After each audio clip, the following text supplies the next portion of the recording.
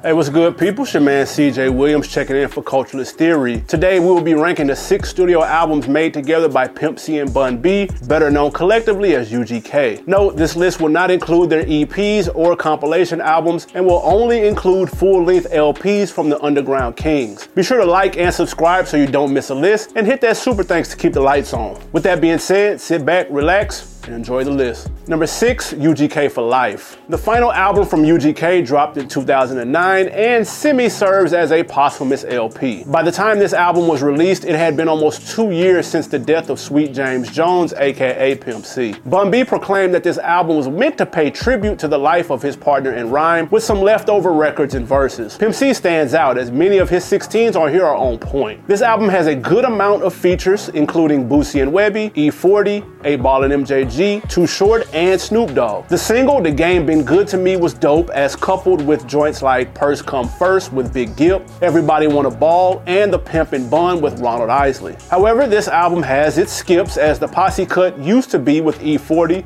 Be Legit, and Ball and G was not as strong, and Still on the Grind was equally forgettable. Without the pimp present, we'll give this one a pass, but still, for us, it comes in last. Number 5, Too Hard to Swallow. In 1992, there was no down south anything, and with their debut album, UGK introduced many to a new sound from Port Arthur, Texas, the beginning of what would turn out to be a 15-year run. The album presented the voices of Bun B and Pimp C as their abilities of storytelling and delivery were placed front and center. Led by the classic single Pocket Full of Stones, as well as the slept-on track It's Too Hard to Swallow, C and Bun B gave this project life. Other standouts on here include Short Texas, Cocaine in the Back of My Ride, and Crampin' My Style. The duo helped put the South on the rap map at a time when the West Coast and East Coast were running the game. They had a voice and were not afraid to let it be known. This was the record that started it all.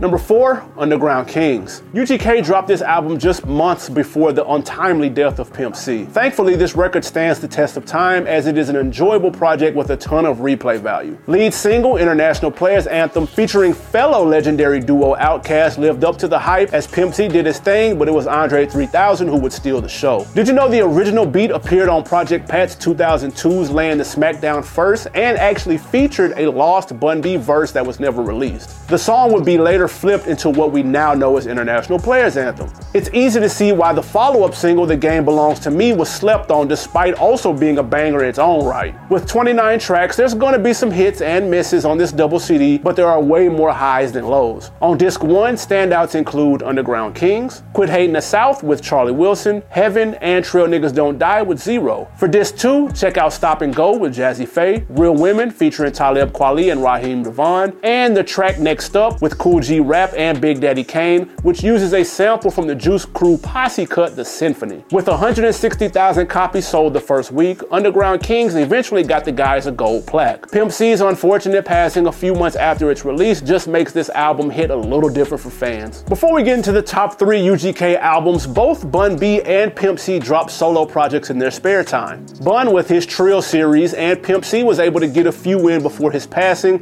as well as a few posthumous joints also. What's your favorite solo album from either artist? Let us know in the comments. And yes, that Bun B solo ranking is definitely in the works. Pimp C too. Number 3, Super Tight. The follow-up to the duo's debut, Too Hard to Swallow, was Super Tight. Produced almost entirely by Pimp C, an attribute of his that is supremely overlooked, by the way. The album was a step in the right direction for the group, as they are more polished on this project. The thing that Too Hard to Swallow failed to do was bring their profile out of Texas to other areas. Led by fire singles I Left It Wet For You and Front Back Side to Side, those bangers showcase their deliveries and comedic but introspective storytelling that helped them become household names. Other highlights include Underground, It's Supposed to Bubble, and Protect and Serve, as well as the sleeper Pocket Full of Stones Part 2. Unlike its predecessor, the album charted on the Billboard Top 200, debuting at number 95, selling over 375,000 copies. Thanks to Super Tight, UGK were no longer just regional players. Number 2, Dirty Money. After 5 years away from the booth, Pimp C and Bun B got back together and released their 4th album, Dirty Dirty Money in 01. You could argue this project is straight through. We could be here all day naming the joints that caught fire, like the strip club anthem Let Me See It, Chopping Blades, Take It Off, that was later sampled on David Banner's hit Like a Pimp, and Ain't That a Bitch with Devin the Dude being standouts. This album was originally planned to drop in 1998, but it sat on Jive Records shelves for nearly 3 years, despite the advertisements they had placed for the promo. The duo worked with frequent collaborator N.O. Joe, who's also produced some classics with Houston legend Scarface, helping put this project on its feet. All in all, this album is high-level UGK. Their catalog would not be the same without it. It would actually be a worthy #1 if it wasn't for this next joint. #1, Riding Dirty. We can't think of any other album that stands out more from UGK's great catalog than the Down South classic Riding Dirty. Even the late Tupac praised the album after a listening session with Scarface.